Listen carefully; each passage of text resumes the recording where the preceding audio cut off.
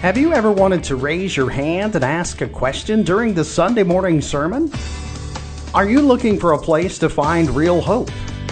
Join us on the Real Life Living in the Here and Now podcast as we tackle life's most unwelcome questions and learn to live free and real. Each week we take on a subject that cuts through the hype and deals with the hurt and brokenness everyone has but doesn't know where to begin. And now let's join your host, Joe Farmer, as he gets real with himself, with God, and with you. Welcome back to another episode of Real Life Living in the Here and Now. This is your host, Joe Farmer. With me again today is my new best buddy, Cliff Branham. Cliff, thanks for hanging around and doing another podcast with us. Man. Yeah, Joe, thanks for having me around, man. Man, I've really enjoyed our time together. It's been an answer to prayer, and I appreciate you coming up and hanging out with me today. And last episode we left off. You're telling us about your journey of addiction and coming to Christ, and how God put a desire in your heart. Really used this little girl Crystal to that was kind of a moment in your life that helped you realize you needed to do something. And so when we left off last episode, you and a handful of other guys were spending time in the Word and prayer and working on this building. Yeah. Where did Springs of Life go from there? Oh, man, it went straight downhill. So, yeah. Do I need to edit that out? Trial by fire was our next journey. Yeah. So I remember one time we were in prayer together, and all of a sudden the name Zarephath, the word Zarephath, came to my mind, and I said it out loud. And one of the guys that was with me said, "Hang on, let me look that up. I think that might have been where Elijah went through with the woman with the oil." And anyway, he told me later. He said, "I'm pretty sure that name it means refinement." And that scared me a little bit. Oh, and really, that was the season that we existed in. I think for probably the first 4 to 5 years of Springs of Life was refining ourselves, the program, the mission, the vision, everything. Right. So initially, when I got into this, obviously I had an experience with drug abuse and addiction. And so that's just what we thought we were doing. We were going to do the same thing that God did in my life. I want to teach these guys to read the Word. We're going to spend time in prayer with them, and it'll all work out just fine. And obviously that was not the case. No. Very naive right. Getting into this. Our heart was in the right place. Our motives were in the right place, but we had no idea really what we were getting into. Right. So really quickly, one of the first things we began to come up against was a lot of the men. When they began to open up and connect with us, they had all experienced sexual abuse, and some at different levels. And so there was a lot of trauma, a lot of neglect, right. abandonment, just a poverty type of mindset, no purpose, no future, hepatitis C. A lot of guys had hepatitis C. I was personally not an IV drug user, and I didn't realize how prevalent it was in the younger generation. I wasn't either. It was actually the generation... And even some of the guys I grew up with, but just thankfully... That followed us, I think. Yeah, it was rampant. Yeah, I got saved, and God, like the guy you were talking about earlier, I just got miraculously delivered. I've never had a desire to do drugs or get high from the July 26, 1992 at 1 o'clock in the morning. Wow. I've never had a desire to do it before, but fortunately... nobody used IV. I've never seen anybody shoot up, but then I heard of some of the guys that I grew up with started using, but that's so prevalent today, isn't it? 9 out of 10 of our guys were IV drug users, and so just almost having to re-educate yourself all the time on the different ways they're using, the different types of drugs that are coming out. So there was a whole educational piece attached to that we were not prepared for, but. What happened as these needs begin? You brought this up earlier with Crystal. The initial inception and launch of Springs of Life was because of a need that we've seen in Crystal's life, or that I've seen in Crystal's life, and that is what continued to fuel the fire of Springs of Life. As the need of these men was continued to be revealed, I wanted to find out how to address that need, how to create services that would help with that. So when you live in a small area like Jellicoe, you're pretty isolated. There's not a lot of resources that you can get your hands on. So really quickly, I had to embrace the spirit of partnership. I had to learn how to connect with other good organizations, other people that knew what they were doing. I realized I didn't have to be a one-stop shop and do everything there. I didn't have the budget for it anyway. So we partnered with family health care providers. We partnered with our local drug court system. We partnered with some of the local businesses and began to develop services through some of those other organizations to meet the needs. For example, hepatitis C, which is prevalent, as we said. One of the clinics that we partnered with was able to obtain a grant so that all of our residents could access free hepatitis C treatments through them. That's awesome. And that's like a $50,000 cost, So that was huge in itself. And we've been able to, now we have several grants that I write, small state grants, some small local grants. We have the ability to pay for their dental work. We have the ability to pay for their medications and prescriptions and their general health needs. We absorb the cost for all of that. So a guy can literally come off the street, come into the program, and we're providing his food, we're providing safe housing, we're providing medical needs, dental needs, free hepatitis C treatments. We're obviously addressing the spiritual aspect, which is at the heart of the matter. So we're doing a lot of small group therapies and classes. But we also have what we refer to as employment readiness. Now, something that I really didn't understand early on was basic life skills and the lack thereof of those skills in our community. Right. So we had to find a way how to help our men understand to be responsible, to have time management, to have good work ethic, to follow instructions, teamwork, communication skills, because we would have guys that really, I believe, give their heart to the Lord and were genuine and sincere about it. But they were so dysfunctional. They were such a disadvantage in their life that they were not able to do anything beyond that. They would end up back in the same position they come out of. So we had to find a way to give them purpose, give them hope for the future, and that's in order to do that, you got to equip them with some basic skills. And we talked about this earlier, and myself, I use as an example, but when you start using drugs, you emotionally stop developing. Sure, yeah. So when I got saved and I got miraculously delivered from drugs, I tell people it's like taking an animal somewhere. I literally didn't know how to make a salad. Wow. People in the church showed me how to make a salad. Yeah. I didn't know how. I didn't know how to talk to people. I didn't know how to react and things like that. Yeah, that's exactly what we're dealing with. And people, we take that for granted, and we do. It's easy to look at people like that and get discouraged or be critical or cynical about that, but that's really what we're dealing with, isn't it, Cliff? It is. It's poverty. There's Ruby Payne. She's a fantastic author. Was an educator, and I've read quite a bit of Ruby Payne's material. And some of the things that she would say is that poverty is not as much as a financial situation as it is an emotional, spiritual, and mental, and even physical. Right. You can give someone an opportunity, or you can give them a good job or money, but that'll be squandered if they're not prepared in these other aspects.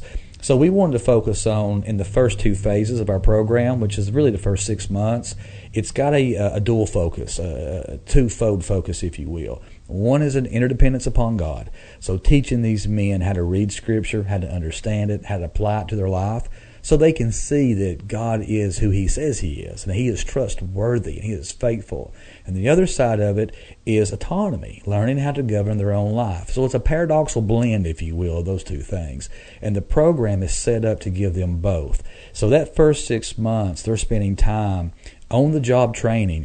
We have a contract with a campsite there in Jellicoe. It's on the outskirts of Jellicoe, Ride Rule Blue. I'll give them a shameless plug there. But absolutely. And the guys are able to work there, and it provides a really perfect opportunity to teach them these basic life skills.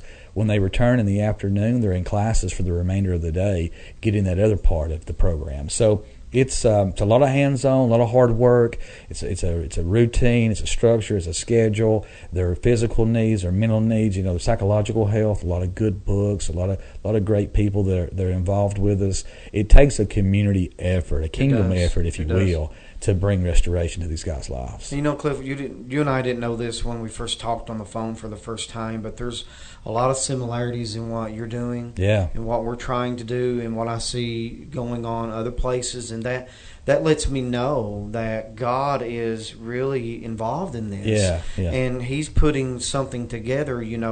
Not necessarily a program, but there is, there are right ways and wrong ways to do things. Absolutely, and I do believe, that God is putting people like us together, and other people like-minded that have a desire to change their communities.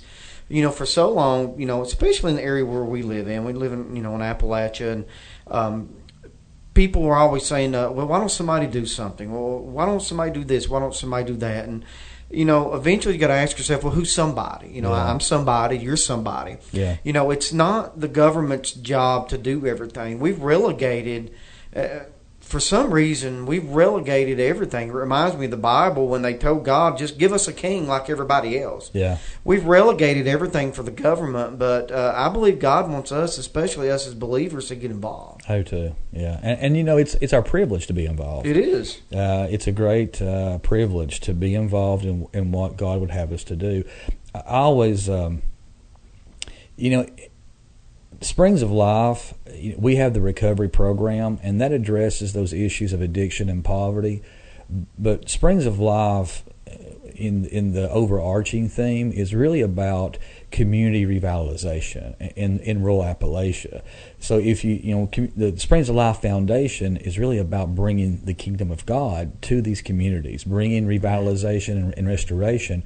And then there's programs that work underneath that overarching organization, which is like the recovery program. And then here, hopefully by this time next year, we'll have Solid Grounds Coffee Shop opened up, and that's to create just a loving space there in the community for people to come and have a great cup of coffee and a bite to eat and be loved on. And that's right. And then above that, we have what we call Jesse's Place, and Jesse's Place is our Phase 3 program, and that's where the men transition from the Phase 1 and 2 facility into this new phase. And really have to start flexing that autonomy muscle. Now they can be fully employed with one of our strategic partners. We have 3 employers that will hire the men, and really those first 3 months is looked at as almost an interview. They're proving that they can be a good employee, and they're living there in that other facility. They still participate in the small groups, and they go to church with us, and we do family meals together. But there's a lot more freedom and a lot more self-governance in that. And the idea is it's a slow reintegrating back into society. But I guess the big barrier is when you got guys that's been ripping and roaring for 10, 15 years, and then all of a sudden they're trying to surrender themselves to the Lord and put their life back together, you can become an idol. It's all about you, right, and getting your kids back, and getting your driver's license, and getting your finally I've got a job and I'm making some money. And one of the things that we try to really instill in our men in the program is God has given you mercy and grace and redeem and restoring your life so that you may serve Him and bring others into relationship with Him. Now that may mean you're roofing. But that roofing, that's your ministry right now. Wherever you land, that's your mission field. And so we want to make sure that they understand the importance of what God's doing in and through their lives, to know Him and to make Him known, if you will. That's right. And what I see happening with things like what you're doing, what I see God doing here, what I see God doing in West Virginia, it's this grassroots organic. It's taking God, for some reason, and if you read Barna's research, it says probably less than 2% of Christians witness. Wow. And for some reason, we've erected this wall between what's sacred and secular. I've even heard this prayer request at church before: pray for me, I work with sinners, pray that God will move me. I think you're right, exactly where you're supposed to be, but we haven't looked at it that way. We've really took the scripture, come out from among them and be separate. Really taking that to heart. We've come so far out of the world, they can't find us. Yeah. And I remember having a conversation with my wife 10 or 15 years ago, and I said, you know what? We don't have any lost friends. So how are we going to win anybody to Jesus? And I really see God raising up things like you, which is a revitalization project, and things like that all over the place, to where that Christians are intentionally in the marketplace, in their communities, and you're really building a support system for people that when they get their life together, that you could be there for them. Absolutely. Yeah. I mean, it's, I really believe it's just the basic Christianity. You know, it's just the basic fundamentals and building blocks of what Christianity looks like, and it's to fall in love with Him, you know, and to help others understand that He's worthy of falling in love with. You know, I look back on my life and I think about all the years that were squandered, and you know, I had friends that were going to college and getting married and having children, and I was destroying my life. And God has redeemed the time. You know, He has returned sevenfold what the enemy stole. And so we're excited about being able to introduce men to that God, that living God that can revitalize their lives, their hearts, and their community through them. So, Amen. Man, we love what you guys are doing in Manchester. There's something special about this place. I know you guys know that already, but it's almost become like a hub for other communities. You know, God has been drawing my heart toward Manchester now for, I guess, going on a year, and you're the second organization that I've come in contact here with that has just had such a tremendous impact on the community, and we're really impressed with what you guys are doing up here, and I hope we can be more a part of what goes on in Manchester. Absolutely, buddy. You're stuck with me, whether you realize it or not. But you said something earlier that really caught my attention. You said you had family meals with the men. Yeah. Tell me why that's important. So that's extremely important. We have a volunteer husband and wife duo, Rich and Mary Lynn Ross from Nashville, Tennessee. Rich is a retired airport police officer, and Mary Lynn's a retired educator. And they were feeling called to move to Jellicoe for 14 years. Once Rich retired, they moved and bought a house right behind Springs of Life. He and I had some common connections, and so I immediately drafted him into the family because we've been praying for laborers for a while. And Rich and Mary Lynn, they have a true model Christian marriage. I mean, they're so close you think they're brother and sister. You know, right. They're just an amazing couple, been married for longer than I've been alive. And Rich said, hey, would it be okay on Friday evenings at 5 o'clock if we have the entire house come to our place, and Mary Lynn and I will cook a meal for all the men? And so, man, I love that. And the guys go up, and some of them have never sat around a table in their lives and had a family meal. That's awesome. And of course, some of them have never seen a functional husband and wife model for family. So it's allowing them to see what family can look like. It's allowing them to experience. And, you know, we call it a program, and there's a lot of structure and routine, and that's because the men need that. They need that in their lives. It regulates mood. It teaches them responsibility.